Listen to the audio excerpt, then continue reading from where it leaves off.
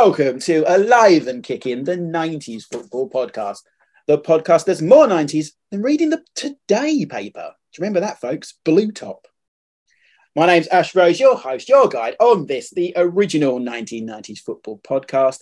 And I'm back with my old mucker. I can see his face again. The internet has worked. We've managed to fix our schedule so we're in the same time zone or whatever. Ed Chambers of the Football Tavern. How the devil are you, sir? I am very well, Ash. It's great to be back. It's great to be recording AK90s again. Looking forward to today's episode, obviously. And you've obviously been we're going to dive straight in here. You've been very busy. We mentioned last time about your writing for the Mail online, your dalliance with them, and how that's going. Obviously, last time I did read out some interesting feedback that you'd received from somebody about your report on Haaland. So yesterday you actually sent me on WhatsApp. You sent me your England World Cup team of all time. Is that the best way of saying it? And you said feedback welcome. So I thought rather than give it to you, I thought why don't we share it with the AK90s population? So my mum and your and Stu's Footy Flash. And Stu. Hi, Stu. Hi, Stu. See you next week. You'll be on next week. Just quickly, reading the team, you had, I would read it quickly, you had Banks in goal from 66, obviously, and 70. Right back, George Cohen. Left back was Ashley Cole. At centre half, you had Bobby Moore and Terry Butcher. I'm flicking through the account here as quickly as possible. Well, it's Gazza, Beckham, and Bobby midfield. And then Harry Kane, Alan Shearer. Lineker and Hurst. I do apologise. Yeah, my phone isn't working as fast as I'd like it to. So, yeah, interesting. So England have won the World Cup once. Yeah. Obviously we're of an age where we didn't get to see that. I think Banks and Cohen are probably sound choices, really. Cohen was the hardest. Right back was in quite contrast to the 2020 era of England. Right back is kind of. Well, let me before you give me the feedback. Before I slaughter you, is that what you're going to say? Slaughtered me. The thinking behind this, and if people read comments, I don't know. The Daily Mail comments are there. You could do a podcast about them yourself, but yeah. Like the three things to focus on is that this was World Cups only. That there are a lot of things that have been said that where's Brian Robson? Why have you got David Beckham? Where's Wayne Rooney? Like because they all Brian Robson was injured for 3 World Cups. He scored that famous goal 82 after 27 seconds. Then was injured in 86, injured in 90. Gone. No Robson. Don't give me Wayne Rooney. He scored 1 World Cup goal and is most overrated England footballer of all time. So no Wayne Rooney. Oh, anyway, that's for another show. But it was World Cups only. And also, it was not meant to be a team that would actually play. So I know having a midfield of Gazza, Charlton and Beckham leave me severely open. Like, you need a Paul Ince or you need a... But I was going purely on their performances at World Cup finals in an 11. Just on that point then. So I was going to be controversial here. David Beckham at World Cups. Okay. So David Beckham got England to the World Cup. In fact, this day, as we're recording, as we're recording on this day, So, blimey, wow, that was 21 years ago. Yeah, incredible. So I've lost my train of thought because of that. So Beckham, but he was injured in 2002, really, wasn't he? He still played well. He still scored the goal against Argentina, but maybe he wasn't quite at his best. Very similar 2006, but as you say, you could have had somebody else in there, maybe, for the impact, taking it back to the 90s, David Platt, for example, you could have had somebody like that. I am going to sort of pick up on Harry Kane just for a moment, because I know why you've picked Harry Kane, because obviously knowing you personally, you're a big fan of Harry Kane. As am I, actually. He's a very, very good footballer. But I know he was the top goal scorer. I know that. Before you jump down my throat, but maybe the teams that he scored the goals against, I think you would expect him to score those goals against, especially Panama, I think it was. I think there may have been other options that you could have gone down that line. I mean, especially with 66, Alan Ball, for example, was apparently a fabulous footballer. But I suppose when you're right, I mean, the England manager's job is actually, I still think is one of the hardest jobs in the world, let alone sport, because you've got 30 million plus people basically appraising your job all of the time. Obviously, this isn't like that. But when you are doing this sort of thing, 30 million people haven't read that article. Well, I don't want to disappoint you, but probably not. But when you're writing an article like that, you're never going to please anybody. No, and that's the whole beauty of it. It throws out a question. So there, I mean, I'm looking at it going like, "Where's Alan Ball?" And someone might say, "Where's?" Can't think of another name. Could have played at left back, and where's Peter Beardsley, or do you know that kind of where's Chris Waddle or whatever. And if we're being brutally honest, they're the only team that won the World Cup. So really, exactly. But yeah, I found it an interesting. I did find it an interesting article. So it's good to see that you've got that out there. I thought it was interesting, but yeah, I'm not sure I would have picked Harry Kane based on that one World Cup. Only defence Harry Kane, and we'll move on a minute because this is a little bit self-indulgent as well. But yeah. Yes, I agree. He scored a hat-trick against Palma, but I think people overlook the goals against Tunisia. Like we could have started that World Cup with a draw. He scored a 91st minute winner. Yes. I know they're Tunisia, but we could have started that World Cup with a draw. Yeah. Kind of like, same old England would that have, I'm not saying we would have not got to the semi-final, but I just think there are slightly, like he scored the penalty as well against Colombia in the second round. I know it was a penalty, but he still got to score it. I realised that, his hat-trick was probably quite fortuitous as well against Panama because one of them hit the back of his leg, didn't it, and go in? I think as well. And he was, by the end of the tournament, he was knackered. He was, he was a waste of a space. We get that, but I just felt, and also it was a nod to 2018 because we did get to the semi-finals. Yes, the only kind of, they were a good team, but they weren't. I don't think there was, other than Kane, there wasn't an individual performance. Kieran Trippier had a good tournament, but I don't think he had a better tournament than probably Rayco and George Cohen at 6'6". Yeah. So it's all subjective. It's completely, and it's an article made to people to get talking. As long as I don't get facts wrong, that's what when those things, when you do that, as long as you don't go, oh God, I missed the fact that he didn't do that. That's fine. Yeah. I don't mind people, saying that, but because further. And on a similar note, the so on Twitter, the FTLO LOL podcast, I'll get my words out. They're about to release their 200th episode, right. And they're asking sort of various people on Twitter to give their best World Cup team of all time. So that's even harder. Yeah, so I've been asked to do that, and I started to write down the team yesterday, right? And this is how my brain works. Are there any rules, or is it completely open? There are certain rules. You can only pick 2, I think, from each nation, if I remember rightly. I started to write names down. I was like, yeah, they played in Italia 90. Yeah, they played in Italia 90. There was almost like I'd sort of written a team and thought I've basically picked about 8 players from Italia 90, which is, I think I needed to sort of diversify. I don't think it was what they were looking for. Who was the first player that came to your mind? Do you know what? The first player that came to my mind, first 2 players randomly were Lothar Matthäus and Andreas Bremer. Oh, okay, from 90. Not Paul Gascoigne. I don't know why. Well, I don't know why. This won't come as a surprise to you, but it probably will to some people listening. That mine was Davor Schuker, but I just thought of 98 because I love him. Yeah, exactly. That's weird, isn't it? Yeah. But, so there you go. I'll have a go at that. Yeah, that's a difficult one because what do you base it on? Like, exactly. Have to have won it. You kind of think if you're doing a World Cup 11, they kind of have everyone in it. It's kind of have to won it. Yeah. That rules out Schuker. That rules out Gascoigne. That rules out Baggio. Oh no, Baggio didn't win it, did he? So no, exactly. Yeah, I'm not sure how I'm going to do that. So good. We'll probably doing the podcast next week, and you'll ask me how I got on with the table. I'm still writing it down. To be perfectly honest. Speaking of next week, little spoiler alert: we are at the moment, unless timing or internet to decide to fail us, we're going to look at fantasy football. So there is a reason why we haven't really talked about it on this episode because I know the first episode dropped last week. I think is it tonight? Yeah, as we record the second episode. Quickly because we'll go into it next week, and hopefully we'll have Stu on the as well because we'll talk about fantasy football before and we'll talk about the new one. I think they did a good job, and I say that in a very surprising tone. Yeah, I was. You and I were, you and I were texting beforehand. You weren't even going to watch it. I wasn't going to watch it, and then I recorded it, and then I watched it. But watched it about 11:15, something like that. And I was expecting it to be, as someone wrote on Twitter, I think, sort of car crash TV, really, that it was going to be a very, very poor imitation. I found myself laughing at least twice within the first opening 3 or 4 minutes.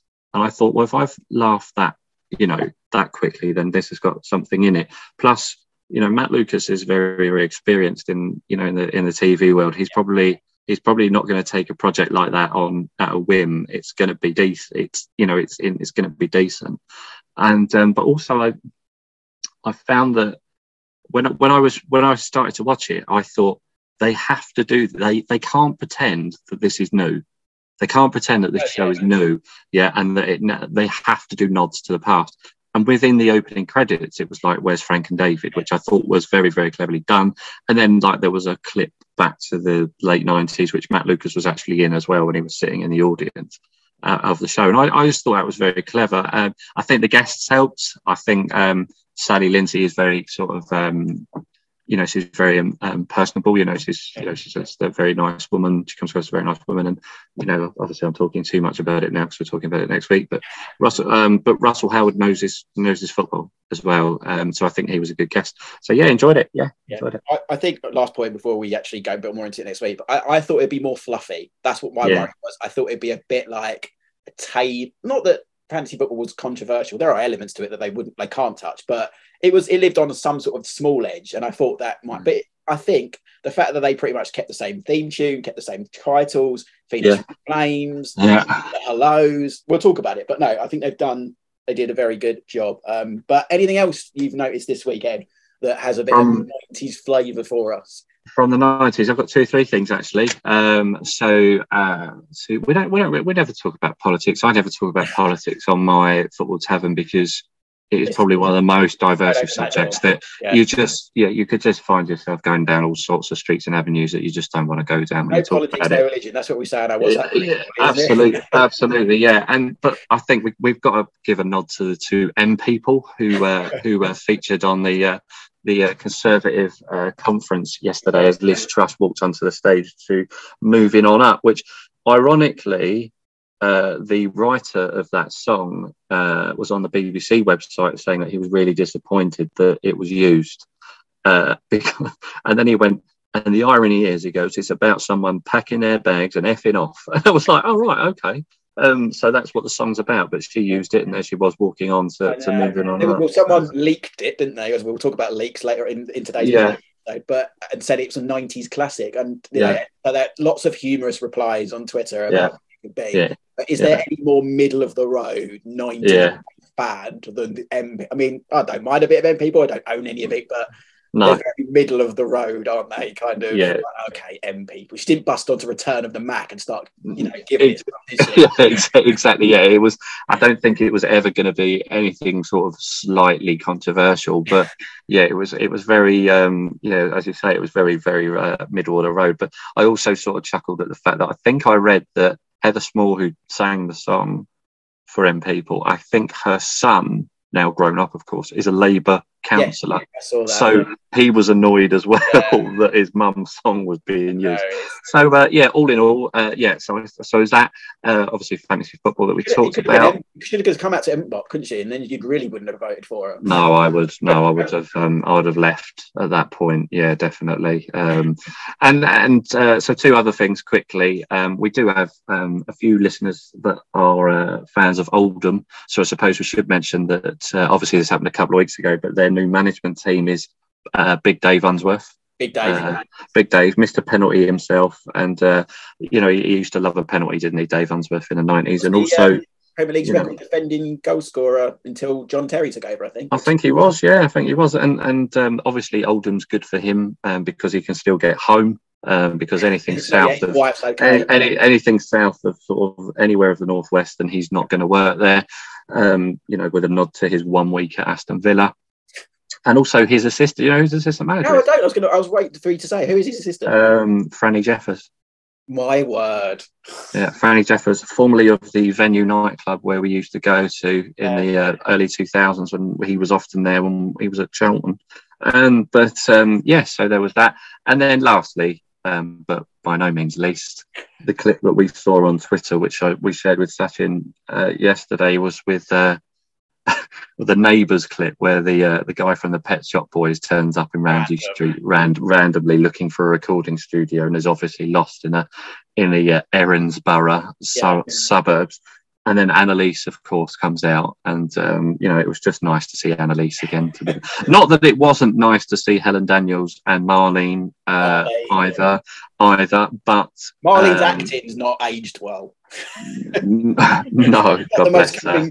God bless her. And well, Helen Daniels still looks a bit like a ghost figure anyway. But And what was funny about that is when we were kids, we thought those women were like ancient. I think they're probably about the same age that our parents roughly are now, but they were kind of portrayed as really ancient. Yeah, they do. They do, definitely. That was. Why would you go down a cul-de-sac looking for a? Because it's a cul-de-sac, isn't it, Ramsey? It is a cul-de-sac. Yeah. Why would you go down there looking for a? It's such a random. There's a story. I'm sure there's a Neighbours podcast out there that know the story. Yeah. Yeah, it was like always being Annalise came out and complained that she didn't get to see them because she's got all of their CDs, which in the mid-90s was quite a good feat if you had all of the CDs. So that's my 2 or 3 things for the 90s this week. We need a jingle, don't we? We need Ed's This Week in the 90s. Yeah, we could do. Perhaps we'll have Moving On Up, which means I've got to pack my bags and F off. Yeah. No, in people. I'm not. No, it's not like Scatman John, maybe. Anyway, let's get to today's episode here. We're talking, as we said at the top of there, I mentioned newspapers. We're talking to kind of a massive name from that era, and also into the next one from the journalistic world. Paul McCarthy, he's got a new book out as well. We'll be chatting to him. Quite an interesting take, because we never really delved into kind of the media side of the 90s, which is a very different beast than it is today. So looking forward to this one, Ed. I am actually. Yeah, I'm sort of I'm fascinated by the journalist side of the 90s, or just in general actually, but the 90s in particular, because of how football changed. So how did the journalists adapt to that as well? Because obviously it's probably a big change for them as well. So I'm looking forward to meeting Paul. He's obviously got vast experience in the newspaper world, and he was on Sky as well, if I remember rightly, for the sort of journalist show. That I think he was a presenter actually for a little while. I'm looking forward to that. Yeah. Good stuff. Well, let's get stuck in then, and we'll talk about the new book. And he's a West Ham fan, so we'll touch on a bit of the Hammers from the 90s as well. After this. Sit back and enjoy a nostalgic ride through the decade that truly changed the face of football. If the 90s are now retro, then it's time for a celebration. Welcome to Alive and Kicking, the 90s Football Podcast. Joining us now then, real pleasure actually to speak to this guy. We've never really delved into this side of football in the 90s, which, bearing in mind we've been going for 7 years, 150 odd episodes, or whatever it is. It's a treat to do something brand new. So this is really good. We've got a journalistic pioneer, I'm going to call him, from the 90s. He's now in a different profession, but something we're going to get into later on. He's got a new book out as well. We're going to get into that. But Paul McCarthy, welcome to Alive and Kicking. Thank you very much for joining us, sir. Great to be here. Pleasure to be here. Absolutely delighted. Anything to do with the 90s. I'm not sure how much of a pioneer I was, but it's very kind of you to say. Oh, well, yeah. You're in our wheelhouse in the 90s as well. So, yeah, we'll get you. Before we talk about, you obviously got the new book out and what you did, and kind of your role and what you sort of covered in the 1990s.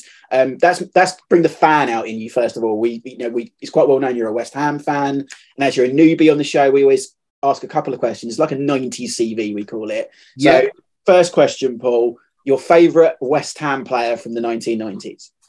I've got 2, really. And I was always a sucker for anybody who came through the ranks at West Ham. And I saw both of these. God, it makes me feel so old. I saw both of these as 14, 15, 16-year-olds. And that's Rio Ferdinand and Joe Cole. Yeah. Right. Rio... 5 years in the 90s at West Ham before he moved on to Leeds. Just a magnificent player. I think you could have played him in any position across the back four. He was a beautiful holding midfielder, even before they became popular. Passing, exemplary.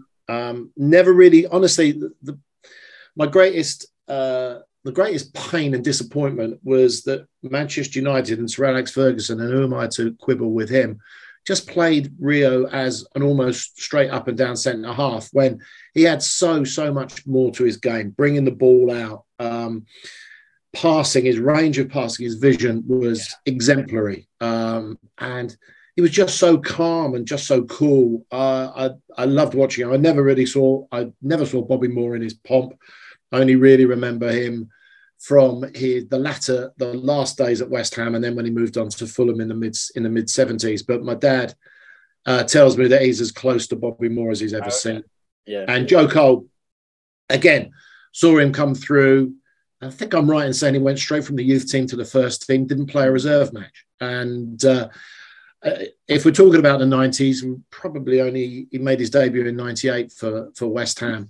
But he was just a beautiful player. Oh, it's just wonderful. Just fizzing with energy, with just verve, with the kind of charisma that when he came into the team, lifted the team, and which is amazing for a teenager. And I just think he was a great player. I was really gutted when he went to Chelsea, but I could understand exactly why. Ed, we don't really talk about those two as much because their careers were so established in the next decade, but we forget how early they came in. Yeah, they both came in. They both came in as kids.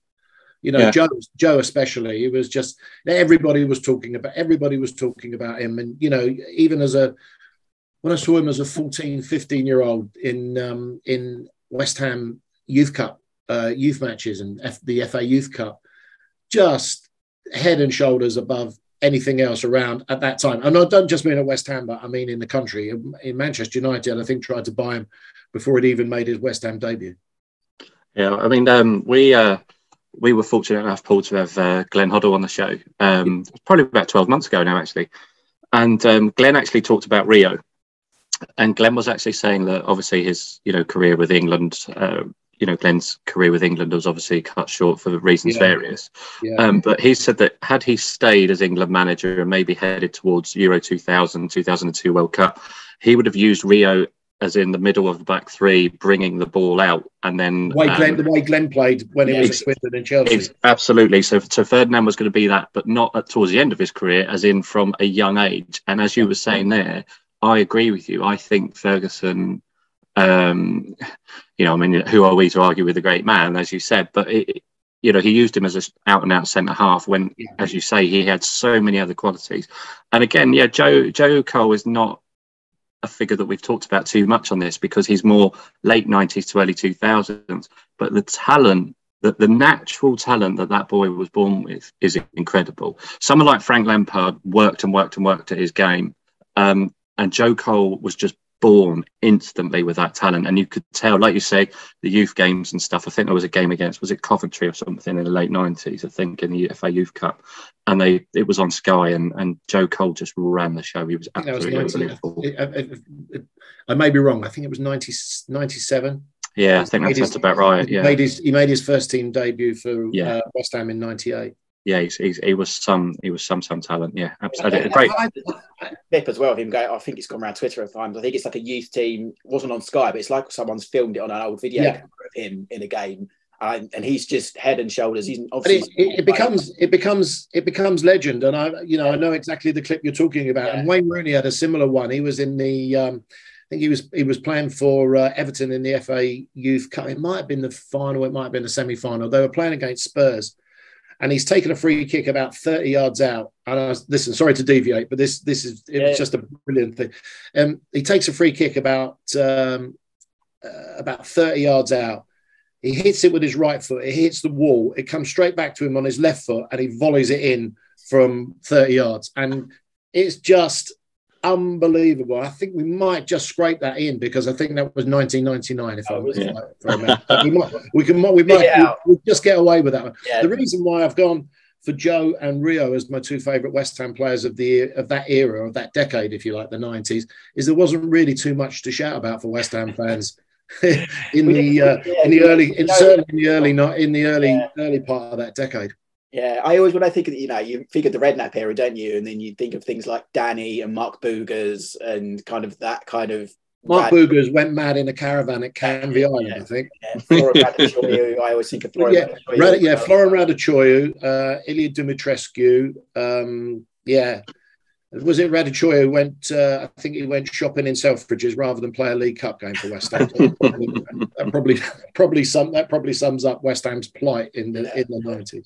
Well, as a QPR fan, Paul, we always think of the 90s as when you got Trevor Sinclair from us, and in return, you kindly gave us a kind of past their best Keith Rowland and Ian Dowie. So we're always thanking you for that. Well, there you go. Sounds like a fair trade to me. Yeah, we did get Tim Breaker as well. Who did all right. Tim Breaker.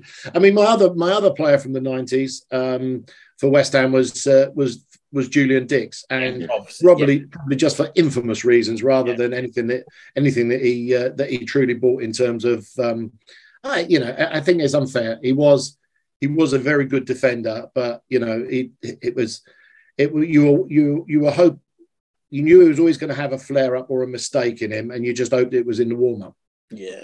Outside of Upton Park, then, Paul, who did you enjoy watching? And I assume you probably would have seen this person in person as well, watching him live. Who was your player of the 90s?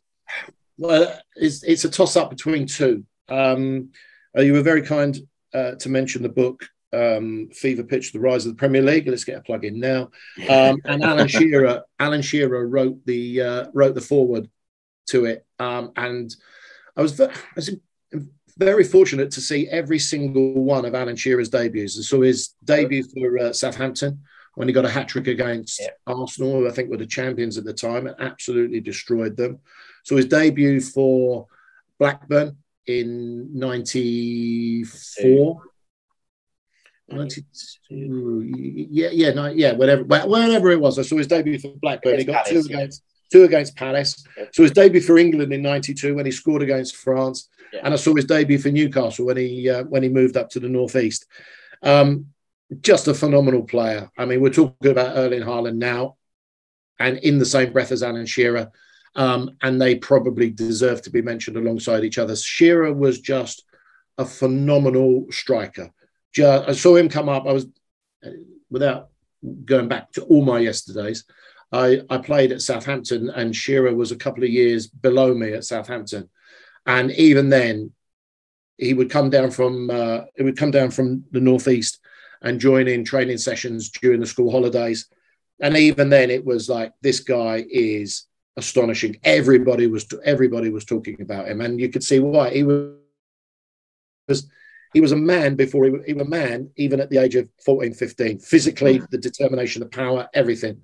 So Alan Shearer would certainly be one of them, but I have to say my favourite player of the 90s was Teddy Sheringham. Oh, okay. I think he had a spell at West Ham towards the end of his career, but his days at Millwall with Cascarino in the very early 90s, I started the main part of my reporting career at a paper called the South London Press. Where at the time when I joined in 88, I think we had 4 teams in the old First Division: Millwall, Palace, Wimbledon, who I covered, and Charlton.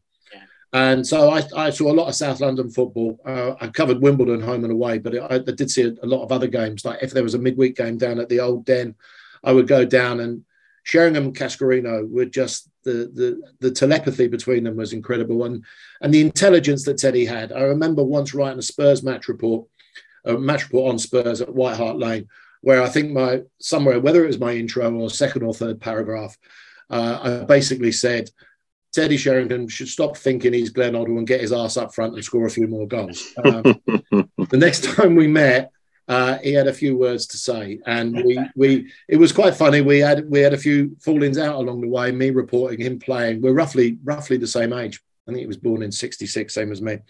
And I'd seen him sort of growing up, and I'd seen him develop into a fantastic player, and just the intelligence. Great passer. We talked about Rio as a good passer. You mentioned Glenn Hoddle was the best English player I ever saw live. But Teddy was a visionary. He played the number 10 role before it was really part and parcel of English football. Wonderful, clinical finisher. Just elegant in everything he did. It was, never saw him get his shorts or shirt dirty. So that probably tells you everything about him. And I think he was an absolutely fantastic player. Didn't have the same sort of goal scoring record as Shearer, obviously, but made Shearer a much better player for England in the same way that Peter Beardsley did for Gary Lineker, I think. Ed, do you think we appreciate Sheringham now more, Ed, than we probably did at the time growing in the night because of what the kind of player he is? Possibly. I'm kind of tempted to say no, actually, Ash. I think a lot of people did appreciate Teddy at the time, and I think maybe nostalgia-wise that their sort of professional career grows in terms of how people look at it, perhaps. But I mean, Sheringham. Paul's picked the SAS. So there's two fantastic footballers there, and you and I are from the South London area, so we would have seen some of that growing up, perhaps. But Sheringham was a fabulous footballer, especially at Millwall, as Paul's saying. That Paul's almost behind enemy lines, aren't you, Paul? Going to Millwall to do your match reports. I wasn't actually match reporting. My match report was purely about Wimbledon. I joined in 88, the year they won the cup. And so, but I would, if there was a game in South London at Selhurst or the old Den and then the new Den, I would just go and watch, because you just want to go and see football. And as I say, 4 teams in the old First Division before the Premier League came in '92. It was a privilege to be able to see some great games.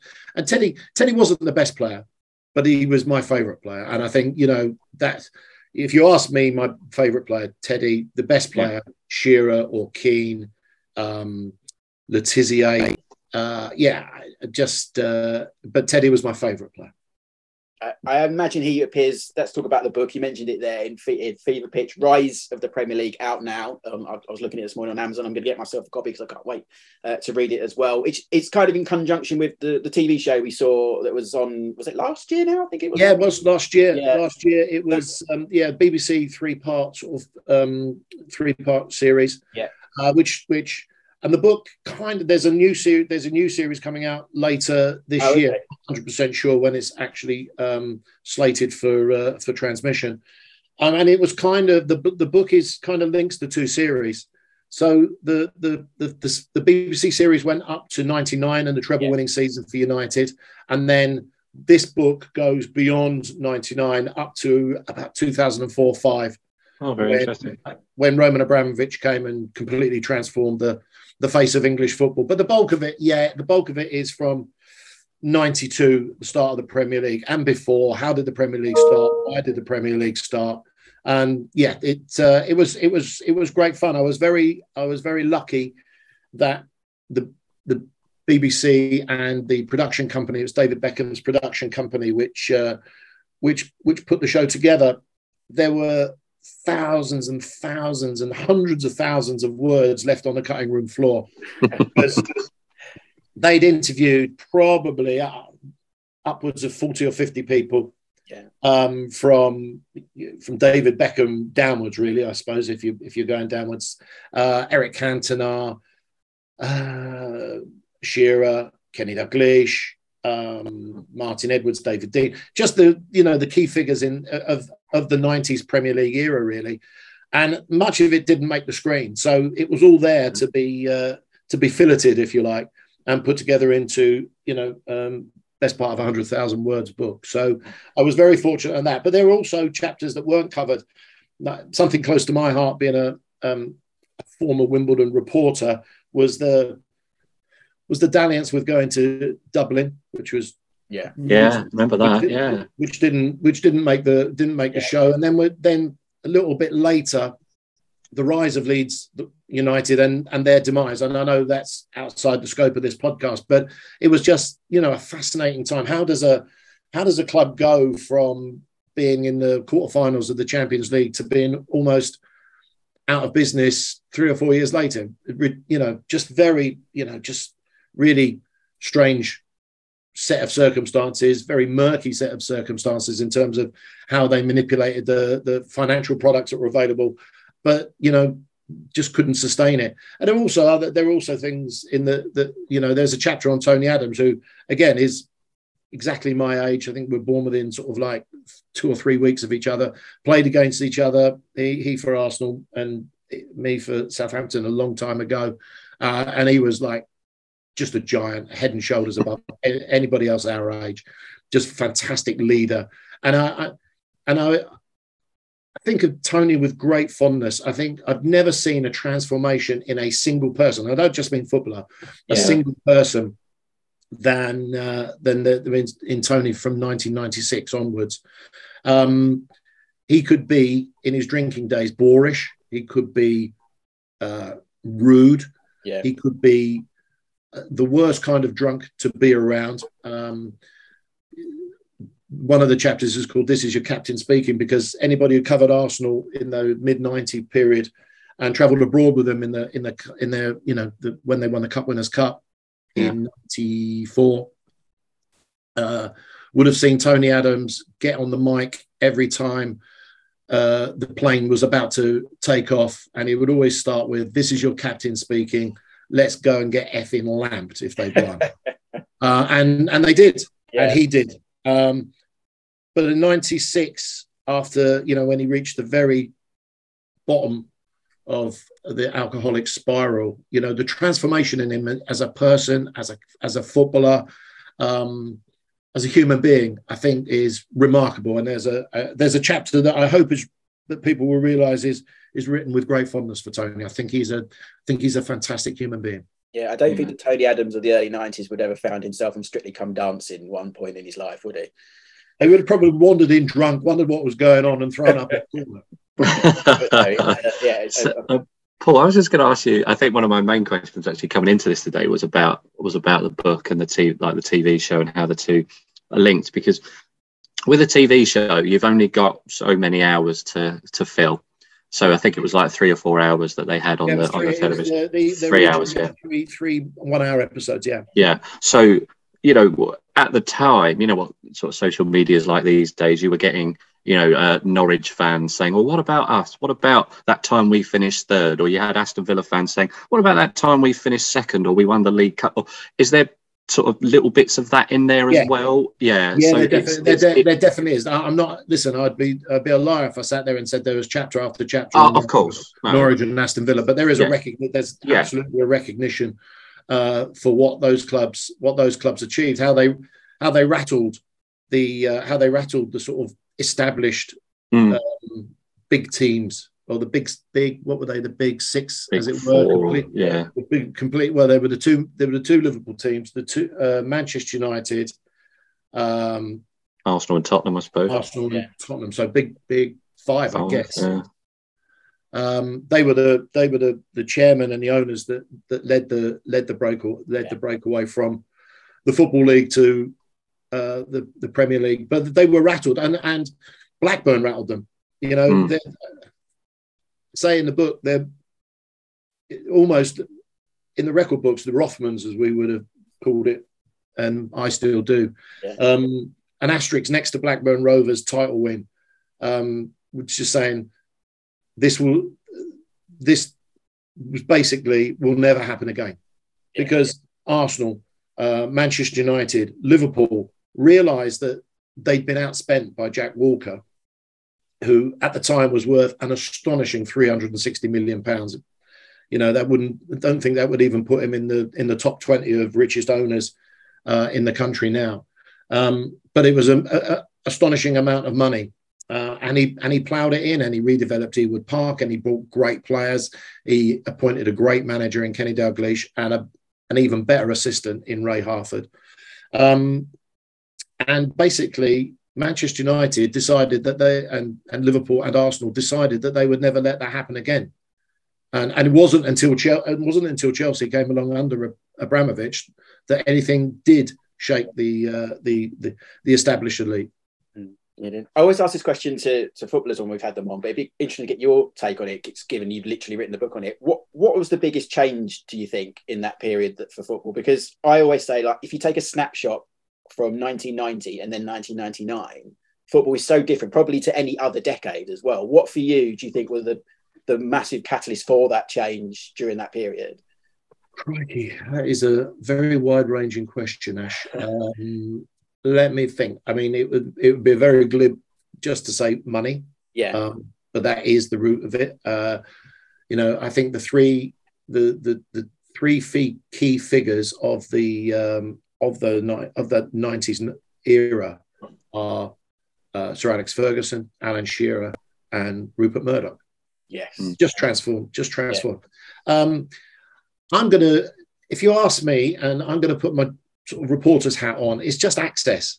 In the early 90s, 1988, when I joined the South London Press, Wimbledon's training ground was at the bottom of the A3 near Kingston.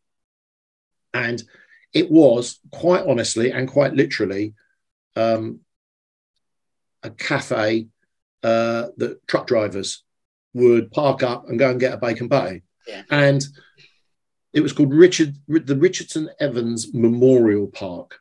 And it wasn't owned by the club, obviously. It was a transport cafe. And you would have truckers sitting in there, eating their bacon butty and a cup of tea next to Dennis Wise, Vinnie Jones, Laurie Sanchez, John Fashanu, those kind of people, Terry Gibson. And I could go down there anytime. You could just walk into the training ground, sit down next to the players, chat with them, have a cup of tea, watch training. Nobody stopped you. Okay, press conferences were slightly more organised, but as the local reporter, I could go down. Exactly the same at West Ham.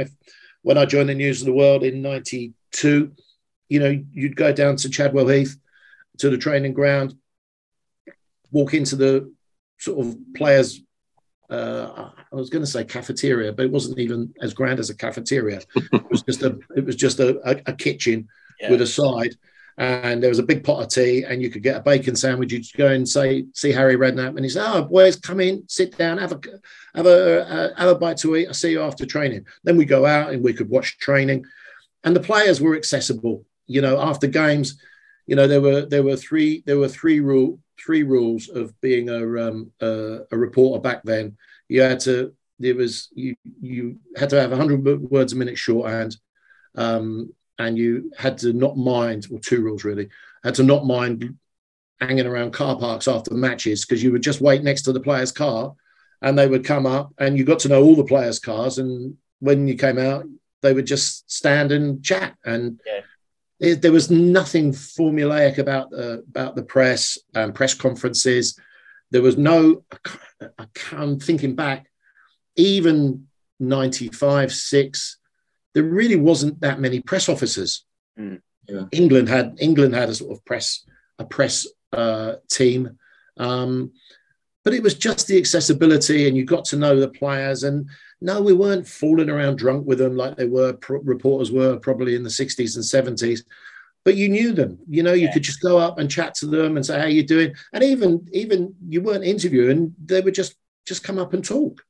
It was, and that, I think, if you look between that and the 10-year period between 90 and 99, that kind of access, that kind of relationship building ability became lost. And I really, really feel sorry for younger reporters now, that they don't have that ability now just to sit and chat with people from football, be it managers, coaches, players, kit men, masseurs. They were the kind of people that you got your best stories off, the kit men. Yeah. And really, and you check it out, and it was bang on the money. So you built those kind of relationships. That, I think, that's the saddest thing that was lost. Yeah, Paul, I've got a quick question for you on that. Then, in terms of your reporting career, you say you joined South London Press late 80s. You're in your early 20s at that stage, based on what you've told us. I was 21, 22. Yeah. So you're kind of, you're new into it, and et cetera. How did, as that moves into the 90s, how did the older generation of press reporters take to there being less access? So you've talked about how you could just walk into a cafe. How did someone 10, 20, even 30, I suppose at that time, years older than you, how did they take that transition? Did they was it just kind of that's the way it was, or was it a bit of a touchy subject? Yeah, it was I've witnessed some rare old rows with people, like experienced reporters who knew players being stopped from talking to them because some press officer didn't like it. Now, listen, I'm a poacher turned gamekeeper. I'm now in the media consultancy business. So I sometimes think, oh yeah, we don't, I would advise not to speak or whatever. But back as a reporter, access and building relationships and contacts are just the key to the game. And yeah, I think the older generation found it difficult. But the beauty is that they had grown up with, a bit like myself now, you're seeing players that you saw as young kids who are now managers. So they maintained contact. So, okay, they weren't talking to 22-year-old players, but they were they knew their managers because they'd grown up with them as 22-year-olds, perhaps 20 years ago. Yeah. So good reporters will always find a way to get a story. But yeah, it was difficult. I think it was very difficult. I found it difficult when I began being stopped from, lurking around car parks and being told, no, that you have to, by security people, no, you have to get out before the players came. And you go, why? A year ago, I was chatting with whoever next to his car and getting a line for, whether it was for the Monday morning or my Saturday match report for the News of the World. Do you think exposure has a lot to do with that as well? Because obviously, as you mentioned, Rupert Murdoch, Sky came in, because you talk the early 90s, it was really only newspapers and the occasional TV show on terrestrial TV that we saw these players. Whereas when Sky came in, they bought more coverage. They eventually bought a 24 News channel. Do you think that's where the press office came in because of Sky's massive influence? I mean, I would never, ever criticise Sky. I think they have been fantastic for English football. I think they are the benchmark of every element of sports television coverage in the currently going on. So I would never criticise Sky. No, I think it was control. I think the clubs wanted to control their players more. I think agents came in and wanted to control access. So no, I wouldn't blame Sky at all. I think Sky have done a fantastic job. I think Sky's early coverage from '92 revolutionised the way football was covered, packaged, and delivered. I think Sky have been nothing but fantastic for. And without Sky, we wouldn't be where we are today in terms of the Premier League having the might and power that it has around the world. Yeah. I was signings as well, because when you talk about, like, we were on this show before, we talk about the guys like Jurgen Klinsmann and Dennis Bergkamp and the Cantona effect as well. I mean, that was also kind of how the Premier League became this global force, wasn't it? Alan Shearer talks about when Blackburn won the title, we couldn't, other than Robbie Slater and Henning Berg, he couldn't think of any other foreign players in the Blackburn dressing room. That's been transformative. When Bergkamp came, when Cantona arrived, when Gianfranco Zola, I think it was 97, 98, he arrived at Chelsea, transformed Chelsea and the attitude and the mindset of Chelsea players. I just think that the foreign influence has been astonishing in terms of professionalism, in terms of just the brilliance that they've brought to the Premier League. Thierry Henry, you think of more as a player from the 2000s, but my God, what a player! What a fantastic, astonishingly great player. Even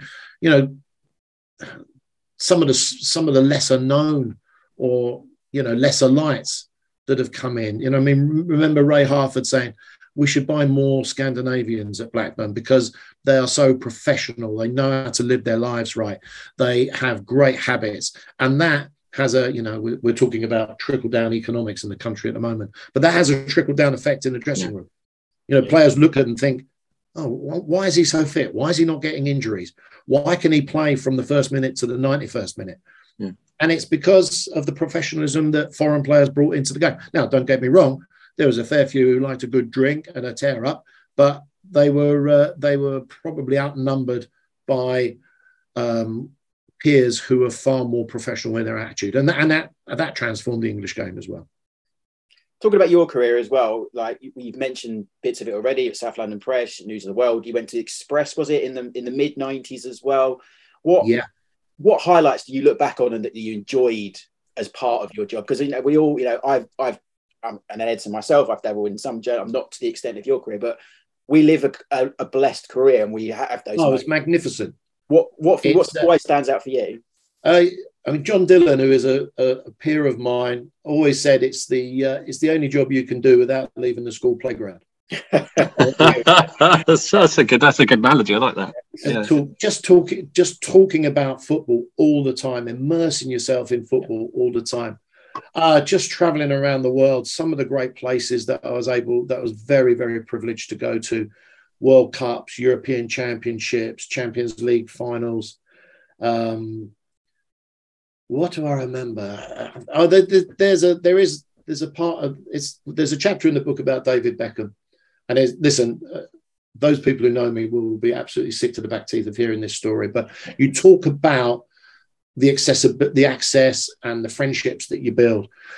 I left the Express in 1996 to go to. I left the News of the World in 96 to go to the Express, at the Sunday Express at the time, and then it became a 7-day operation.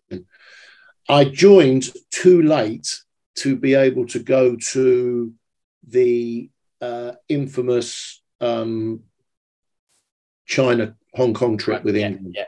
So almost as a sop, the Express sent me to cover the Toulon tournament and the under-21s in 96, and where David Beckham was the captain. And I went from 96, then I went on to Rome for the Champions League final between Ajax and Juventus. Vialli and Ravanelli's last game for Juventus. Down in and it was the softest job I've ever had. It was working for a Sunday title in Toulon was just the easiest job in the world. And they said, even better, listen, as almost as a golden hello, bring your missus. And my daughter at the time was 2 years old. She was born in 94. Yeah, she'd have been 2. At the time I was trying, I'd been sourced with the task of ghosting Ruud Gullit's columns for Euro 96. Mm-hmm. And I could not get hold of him for love nor honor. He was the most elusive 6'4" bloke that you'd ever met. I couldn't get him on the phone. I couldn't track him down. I'd be speaking to his agent, his English agent, who couldn't track him down. It was before I had a mobile phone. So basically, I was stuck in my room a lot in my hotel in Toulon, just bashing the phone, trying to get hold of Ruud bloody Gullit. So that left my wife and 2-year-old daughter lying around the pool most of the time. And listen, my daughter was very, very well behaved, I like to think. But as a 2-year-old, with just my wife having to look after her, it was a handful. Yeah. Until one day, David Beckham and Ben Thornley, who were both in the in Manchester United and under-21 squad, came up to my wife Lisa and said, "Listen, Lisa, I know Paul was stuck in his room working. Do you want us to look after your daughter, Sophie, for the day?" Yes, was the obvious answer. David Beckham and Ben Thornley looked after my daughter for the day. They bought her ice cream. They played in the pool with her. They threw the ball around with her. They just, for like 2 or 3 hours, they were just fantastic. And, then my daughter couldn't go to bed until she'd given David and Ben a kiss each night. David, this was before he'd met Victoria. was having a bit of a torrid time with a girlfriend back home, and using the phone in the room a lot to speak to her. And it got to the point where at the end of the tournament, the FA refused, his telephone bill was so big that the FA refused to pay it. So myself and Rob Shepherd, who was also covering the tournament, paid David Beckham's telephone bill because we could just put it on expenses, and he didn't have enough money to, or he didn't have enough cash to cover it. So yeah, when you look back at that term, that in terms of access, this was before David scored the goal from the halfway line. He did that, I think, this was in the June. He scored that goal in August, and his life was transformed and changed. But does your daughter now sort of say, like, David Beckham used to be my babysitter? I was going to ask that. Yeah. I suspect she has dined out many times on her David Beckham was my babysitter story. And why not? And yeah, I kissed David Beckham before Victoria. Brilliant. I love that. Yeah, so those kind of times were, and they're just impossible to have. Just traveling on the same flights as the England players, sitting next to them, they would come up, and I remember Gianluca Vialli when he joined Chelsea, when he would fly, he would come back to the back of the plane and have a cigarette at the back of the plane with the reporters, secretly, so that whoever the manager was at the time, Hullet, I think, Hullet didn't mind a cigarette either, but Hoddle or whoever it was wasn't able to see him having a crafty oily at the back of the plane. Brilliant. Well, I've got a question about you touched upon briefly there that you've worked at World Cups, and World Cups has, I haven't had I'm been fortunate enough to actually attend one myself yet. That is hopefully on my to-do list, especially one in America. It's about the fact that if you're working at a World Cup, obviously you say you never leave the playground, but do you get to experience it in the same way a fan has, or do you think you're working and it's actually quite stressful because you've got to get your reports in very quickly, and there's a lot of, in a 4-week period, it's probably very intense? Yeah, it's probably nearer 6 weeks because the build up and the squad will probably go out 10 days or so before the World Cup.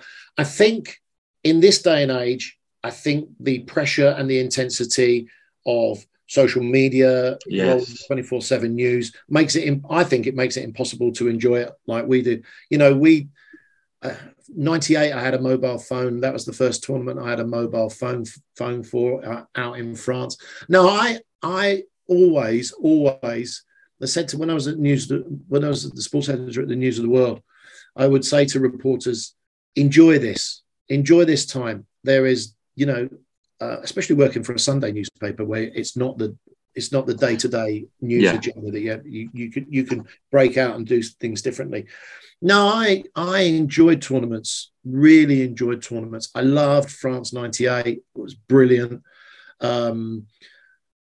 2002 in Japan was probably, I know this again outside the scope of the podcast, but we would go to, because of the time difference, that played in 8 hours ahead, so it played in our favour. But I remember England were based in Japan, in Kobe, and there was ridiculously everywhere in the world, I guess there is one, there was an Irish bar, and it became sort of where we would go and watch the reporters would go and watch the matches, and it was absolutely rammed out with Japanese fans, and they are out in the streets, especially when Japan, who did really well in the tournament, and South Korea did even better in the tournament.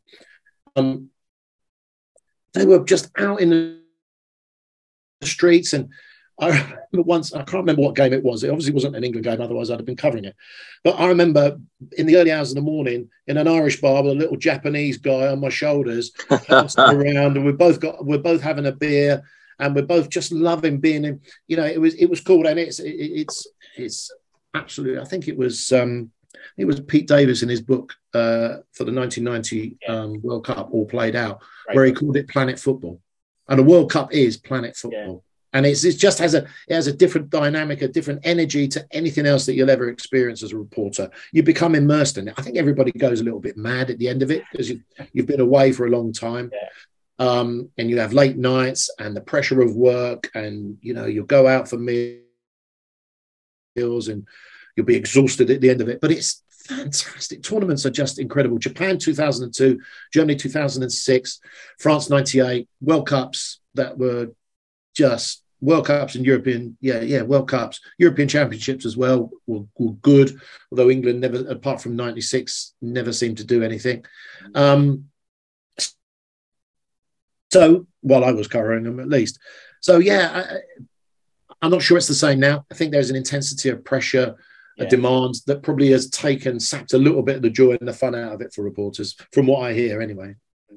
Do you think when they split the tour, because I read yesterday that Ukraine might get with Spain and Portugal, I mean, that's going to take, like you say, because I always think a World Cup is a bubble, isn't it? I think that's going to be different with reporters being all over. Well, having said that, they split it in Japan and Korea, and that was amazing. Being in Seoul for South Korea games was just incredible, just magnificent. So I understand what you say, but even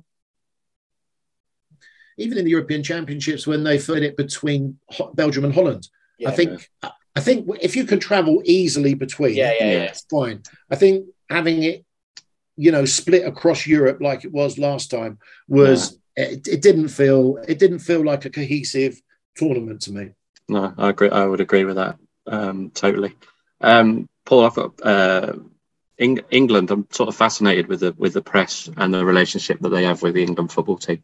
So you've obviously covered England at World Cups and friendlies and no doubt the summer tournaments and what have you. There's two things that always sort of fascinate me with the press in England. And if we go back to the 90s, the documentary with Graham Taylor, Impossible Job, thank you.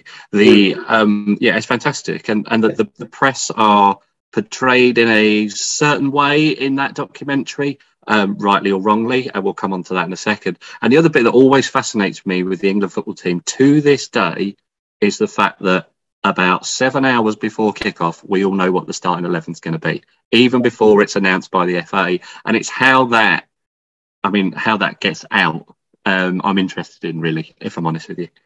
So going back to 1990, so when would that have been with Graham? 92, 92, 93-ish. Yeah. It was qualifying for the World Cup, wasn't it? So probably finished in 93, didn't it? You have to remember at that time, it was a brutal circulation war between the Sun and the Mirror.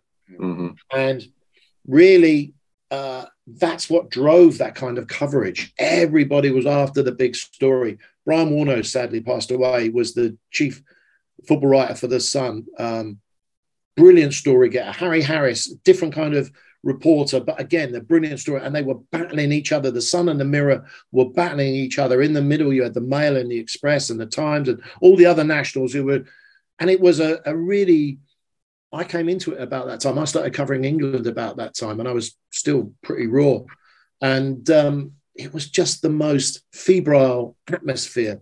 And there was still access to players. Players were still signed up for columns with individual papers. I think in 1990, Gary Lineker was a columnist for The Sun. It would be unheard of these days. And it was a real battle. And Graham, unfortunately, got caught in the middle of that. And I really loved Graham. I think he was a fantastic man. And he brought in the first spin doctor. I can't remember his name now. But I remember at one press conference, he put an alarm clock on there. And it was, and he started singing Buddy Holly songs because he'd been advised, oh, misery, misery, what's to become of me? And it just made it a bear pit. And it was just weird, a really strange, ferocious atmosphere. I think that's changed. That's changed a lot. How does the team get out? Well, what do they say in football? There's only one way of keeping a secret. That's if only two people know it, and one of them's dead. Because agents. Yeah. I mean, famously, when Matt Letizia was playing, I think for England in Ireland. The Sun got the story because they phoned up Matt Letizier's brother and said, do you know if Matt's in the team? And they went, oh, yeah, he is. Yeah. Right. Yeah. The agents leak. Listen, there are so many ways, so many contacts, so many different avenues to explore of getting the team out, and that doesn't always include what we used to do sometimes down at the England training camp at Bisham Abbey, which was hide in a tree so we could spot how Hoddle or Terry Venables was setting up the team. So we would you have to be creative in the way you get the team, and to confirm, so many people know, because if a player phones his agent or his family or anybody else and says, "Oh, I'm in the team tomorrow, I've been picked," that's why not just be open? I mean, every manager, talking about the Premier League now, every manager knows how the opposition team are going to line up. Yeah. So there are no secrets. So I've always this compulsion to hide. Like Glenn Hoddle was the worst, really. We mustn't let it slip. Or Kevin Keegan as well. Kevin Keegan in the last game when he was going to play Gareth Southgate as a holding midfielder against Germany in the last game at the old Wembley, which Didi Hammam scored and we were out, basically out, and Keegan quit in the toilets. The night before, and this was sadly missed, Hold the Back Page, which transformed into the Sunday supplement. Yeah, I remember that. Back Page was like in the 90s, was journalists sitting around in a darkened studio at Sky's headquarters at Isleworth. Then the back pages would come in about 10 o'clock, and story had leaked that Southgate was playing in midfield, and Kevin Keegan phoned David Davis, who was the head of director of comms at the FA at the time, and said, get the program taken off air. They're going to let the Germans know my secret. And you're going, Kevin, they'll know. If the journalists know, then the Germans will know. Yeah. And so I don't understand, unless you have got this incredible tactical master plan, why do it? Bobby Robson was once said, Bobby, why don't you tell the team? And he came in and he put his team down, a piece of paper down, his team sheet down on the table, and said, right, it went 1 to 11. That's my team. We're coming to get you. Picked up the paper, got up and walked out. And I thought, brilliant, fantastic. Yeah. Great copy, great headlines for us. But what a message to send out. This is my team. We're coming to get you. So I find, just to confirm, actually, so you've climbed a tree. Just to confirm that you've climbed a tree. I've used a step ladder to get into it. Okay, fair enough. So with you say about naming the team, there's two things actually that with that. In rugby, I think when it comes to like the Six Nations and stuff like that, they announce the team on like the Wednesday before the game. So it's like, I know it's a different sport, but it's like, well, why can they do it and England Magic can't?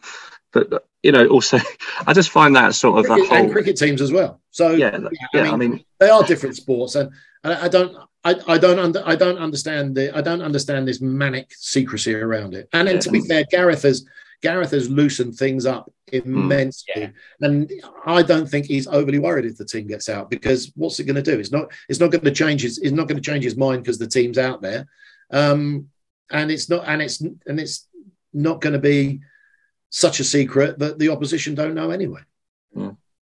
Paul, so I could talk to you all day. So many yes. We could delve into it all day. So, but I appreciate your time and speaking to you and going back in the night and stuff.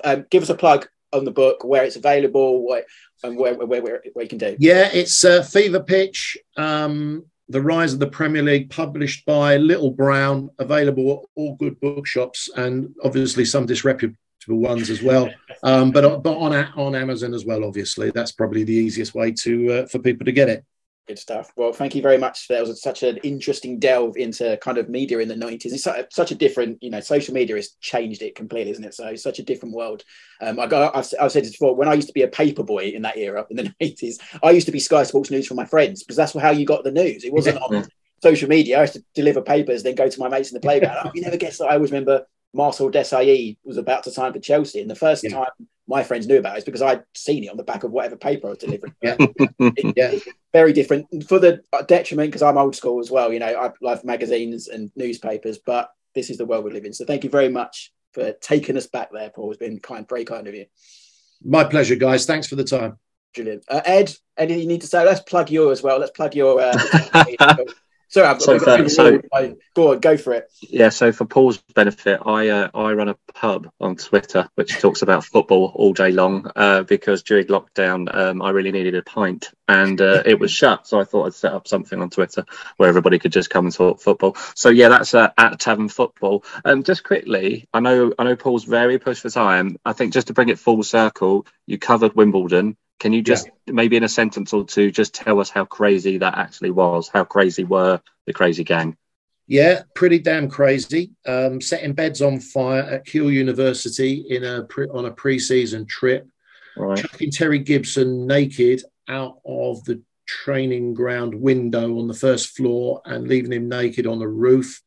I could and probably should fill a book about it, but they were just fantastic times. Bobby Gould, Dave Bassett was a bit before my time, but Bobby was the manager and was amazing. Saw Dennis Wise break Bobby's ribs in a training ground fight, and Bobby not show it, and then the next day come into training and his ribs are black and blue where Dennis has landed a couple of fairly meaty shots.